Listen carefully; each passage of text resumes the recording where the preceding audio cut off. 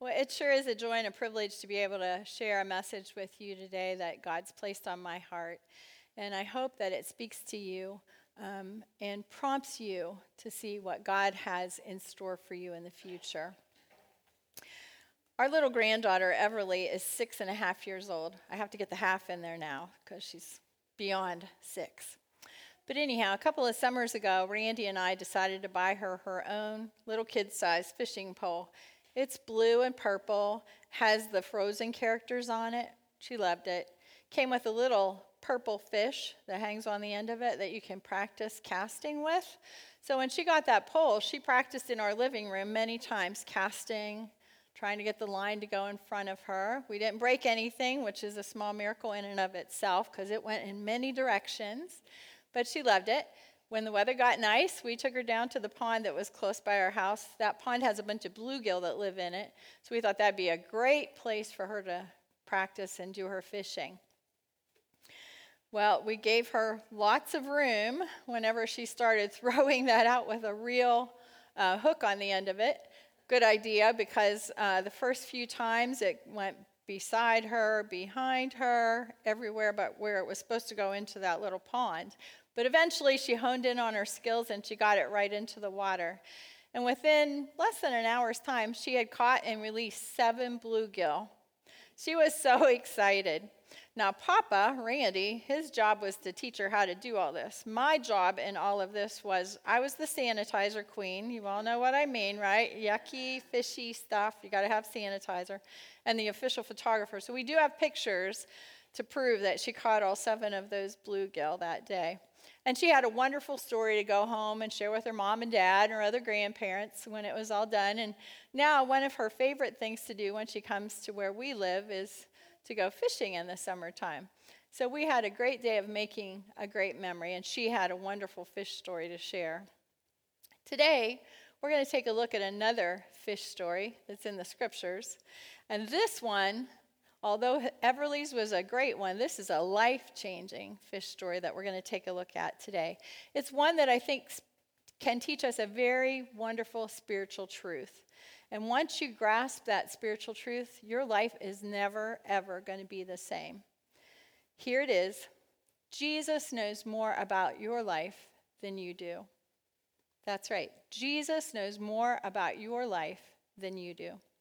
That means he knows more about your situation, your problems, the challenges that you face. He knows more about your abilities, your limitations, what it is that you have for hopes and dreams for the future. He knows more about all of those things than you can ever possibly know. Not only does he know more about your life than you do, but he also has the ability and is willing and wants to make your life the very best that it can possibly be. He said, I have come that they meaning his followers, meaning us, I have come that they may have life and that they may have it more abundantly. That's found in John chapter 10, verse 10. And that's exactly what he wants to do for you. In Luke 5, we find the story about Jesus and Simon. Simon and his partners met Jesus on that particular morning, and Jesus touched their lives in an amazing way, in a way that changed them forever. So we're going to take a look at that passage today. If you have a Bible and would like to follow along, we're going to look at Luke chapter 5, verses 1 through 11. One day, as Jesus was standing by the lake of Gennesaret, we now call that the Sea of Galilee, just so you know, the people were crowding around him and listening to the word of God. He saw at the water's edge 2 boats left there by the fishermen who were washing their nets. He got into one of the boats, the one belonging to Simon, and asked him to put out a little from shore. Then he sat down and taught the people from the boat. When he had finished speaking, he said to Simon, "Put out into deep water and let down the nets for a catch." Simon answered, "Master, we've worked hard all night and haven't caught anything, but because you say so, I will let down the nets." When they had done so, they caught such a large number of fish that their nets began to break. So they signaled their partners in the other boat to come and help them. And they came and filled both boats so full that they began to sink. When Simon Peter saw this, he fell at Jesus' knees and said, "Go away from me, Lord. I am a sinful man." For he and all his companions were astonished at the catch of fish that they had taken, and so were James and John, the sons of Zebedee, Simon's partners. Then Jesus said to Simon, "Don't be afraid. From now on you will fish for people." So they pulled their boats up on shore, left everything, and followed him. At the time of this story in the scriptures, Peter wasn't the Apostle Peter as we know him today. In fact, his name wasn't even Peter, it was Simon. That was his name. Later, Jesus changed his name to Peter. Peter in Greek is Petros, which means rock. Jesus took this man, Simon, a simple fisherman with a small business, and some of his business partners. He had some boats, a couple of them, and some nets. And Jesus took this simple fisherman and transformed his life from that of a fisherman to being a great man of God, one who had immense spiritual power. Peter began his journey of faith with an awful lot to learn. He went stumbling and bumbling and fumbling along, and sometimes he said things that he probably wished he could take back.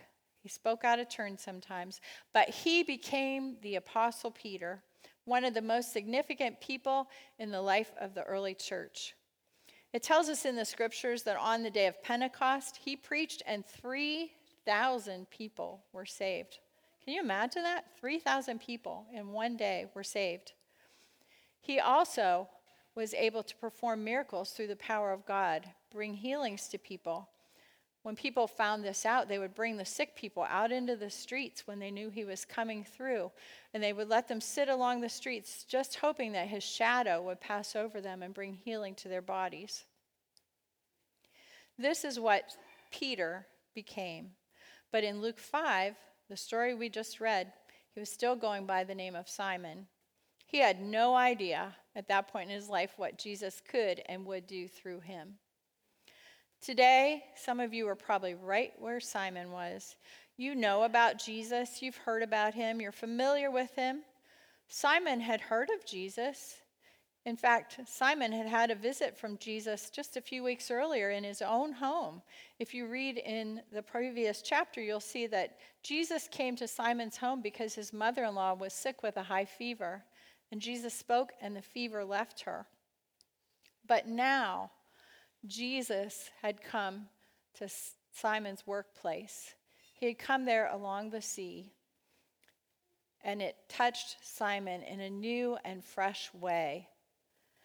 I think it was that day that Simon first started to grasp that spiritual truth, that Jesus knows more about me and my life than I will ever know.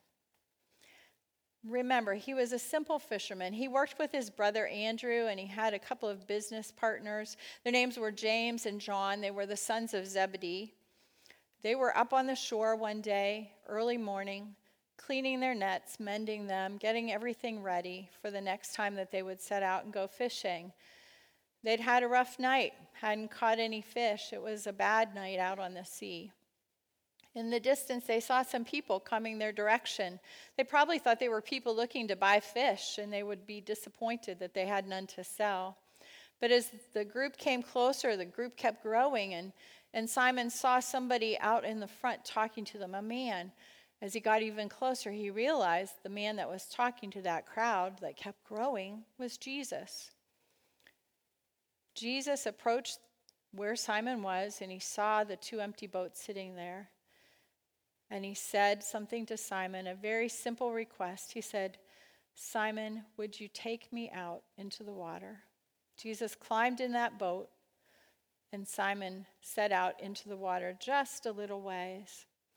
Now, when I first read that scripture, I had this question in my mind. Why did Jesus want to do that? Why did he want to get in that boat and go out on the water when he had this whole crowd of people right there that he was preaching and teaching to? I thought at first maybe he was afraid. Maybe he thought they were going to hurt him or he was in danger in some way.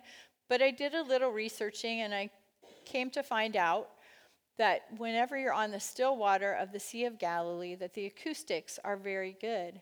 And so by the fact that Jesus went out into the water on that boat, it acted as a natural amplifier, and the crowds that were there along the shore could hear him better than if he had stayed right there on the beach beside them. And that was why he had gotten into the boat and gone out into the sea. After Jesus had finished teaching and preaching, he said to Simon, "Put out into the deep water and let down the nets for a catch." And Simon answered, "Master, we've worked hard all night and haven't caught anything. But because you say so, I will let down the nets." Simon and his co-workers on the boat that night let down their nets. And when they pulled them back in, wow, what did they find but a giant catch of fish? So many fish that the nets started to break. Simon had to signal for his partners in the other boat to come out to where they were so that they could put fish in their boat as well. Now remember, these boats weren't little tiny rowboats. These were boats that were 20 or 30 feet long, made out of wood. They would hold a lot of fish. The boats were filling up so fast that they started to sink from the size of this one catch. Amazing. When Simon Peter saw this, he fell at Jesus' knees and he said, "Go away from me, Lord. I am a sinful man." Then Jesus said to Simon, "Don't be afraid. From now on, you will fish for people." What happened next? Luke tells us, so they pulled their boats up on shore, left everything, and followed him. That life-changing encounter began with that very simple request of Jesus to Simon, "Hey, will you take me out on your boat just a little bit?" And yet it changed Simon's life forever. That same kind of transformation can happen to you and I today. That's what God wants to do for us. Simon was transformed from Simon the fisherman to Peter the apostle, the man of God. So today, maybe you're a casual follower of Jesus. Maybe you come to church because your family wants you to. Maybe you've thought about him, but you haven't sold out to him. You can begin that experience of transformation in your life, just like Simon Peter did that day. God wants to take you to a life that is full of abundance and joy, an exciting life, a life that has purpose and meaning. As Jesus called it, life, and that more abundantly. It begins by soaking in that spiritual truth that I said earlier. Jesus knows more about you and your life than you'll ever know, and he's willing and able to make your life amazing, the best that it can possibly be. So if we look at the life of Simon Peter, I saw about 3 things that you can put into this spiritual principle and help to put it into practice in your life. The first is this: because Jesus knows more about your life than you know, that is a very good reason to keep trying, even when the results don't come easy. Jesus told Peter, the fisherman, to go out into the deep water and let the nets down for a catch. Peter said back, "Master, we've worked hard all night, haven't caught anything." What he didn't say, but I imagine it ran through his mind, was, I'm the professional fisherman here. I should know when the waters are good and when they're not, when it's right for fishing. You are a carpenter and a good preacher and teacher, but you're not a professional fisherman. I've got a whole lot more experience here than you do. I imagine that went through his mind. Simon Peter didn't say that, but those kind of things go through our minds, don't they, sometimes? Jesus, you just don't understand the situation that I'm facing. Jesus, you just don't know how important this is, how critical it is to my life. Jesus, you don't know how hard it is to live now. God, you don't get it. My business, it's a challenge all the time. You don't see how devastating this situation might be to me. So I've got to make this decision on my own, Jesus. I'm sorry, but I just don't think you really get it. I don't think you understand. Sounds pretty ridiculous when I say it like that, right? But we do it all the time, don't we? I'm guilty of it. I know we all are. Jesus tells us to move out into the deep and let down our nets, and we say, Lord, no, I've tried and I've tried and I've tried. I just can't keep trying. I'm not going to try anymore. It's just not working. I've tried to be good. It's not working. I've tried to tell other people about you and they just don't listen. Try to be nice to the people at work and all they do is stab me in the back. Try to do good and nothing works, right? When Jesus told Peter to let his nets down into the water, Peter thought that might be an exercise in futility for sure. But he was beginning to grasp that spiritual truth that says, Jesus knows more about my life than I do, so I will try again because he asked me to. It's the same with you and with me. Even if you've tried and you've tried and you've tried and you've tried and you get nothing in return, here's a good reason to keep on trying. Because Jesus knows more about your situation than you do. And when he tells you to keep trying, there's a good reason to keep doing it. Regardless of what Peter might have been tempted to think on that particular day, here's what he said. Because you say so, I will let down the nets. What did Peter do? By listening to God, by being in obedience to him, he put himself in a position to be amazingly blessed by God. God blew his socks off that day with the amazing catch of fish that came into his nets. He was blessed in a very spectacular way. Jesus does know more about your situation than you do. And that means that he's also able to recognize your true potential. I think it was as that miracle took place out there on the water that Peter began to realize that he was in the presence of greatness. Like I said, he'd heard about Jesus, met Jesus, but he didn't get it. He thought he was a man of God. But in that moment when that giant catch of fish was put into those two boats, almost causing them to sink, he realized this is not just a man of God. I'm in the presence of God. I am standing in the presence of God. God had done something amazing, something very generous for him, something only God could do. It was no accident. God had done a miracle for him. Think about what that big catch of fish meant to Peter. It meant money. That was his livelihood. It meant that he could feed his family. He could pay his bills. That many fish probably meant he wouldn't need to fish for a good month, I would guess, at least, maybe longer. But what did he say when that happened? He said, on his knees, he got on his knees, and he said, "Go away from me, Lord. I am a sinful man." Simon's encounter with Jesus was life-changing. He finally realized that Jesus was his whole life, and he wanted to turn his whole life around. He realized that he was in the presence of God, not just a man of God. He fell on his knees. "Go away from me, Lord. I'm a sinful man."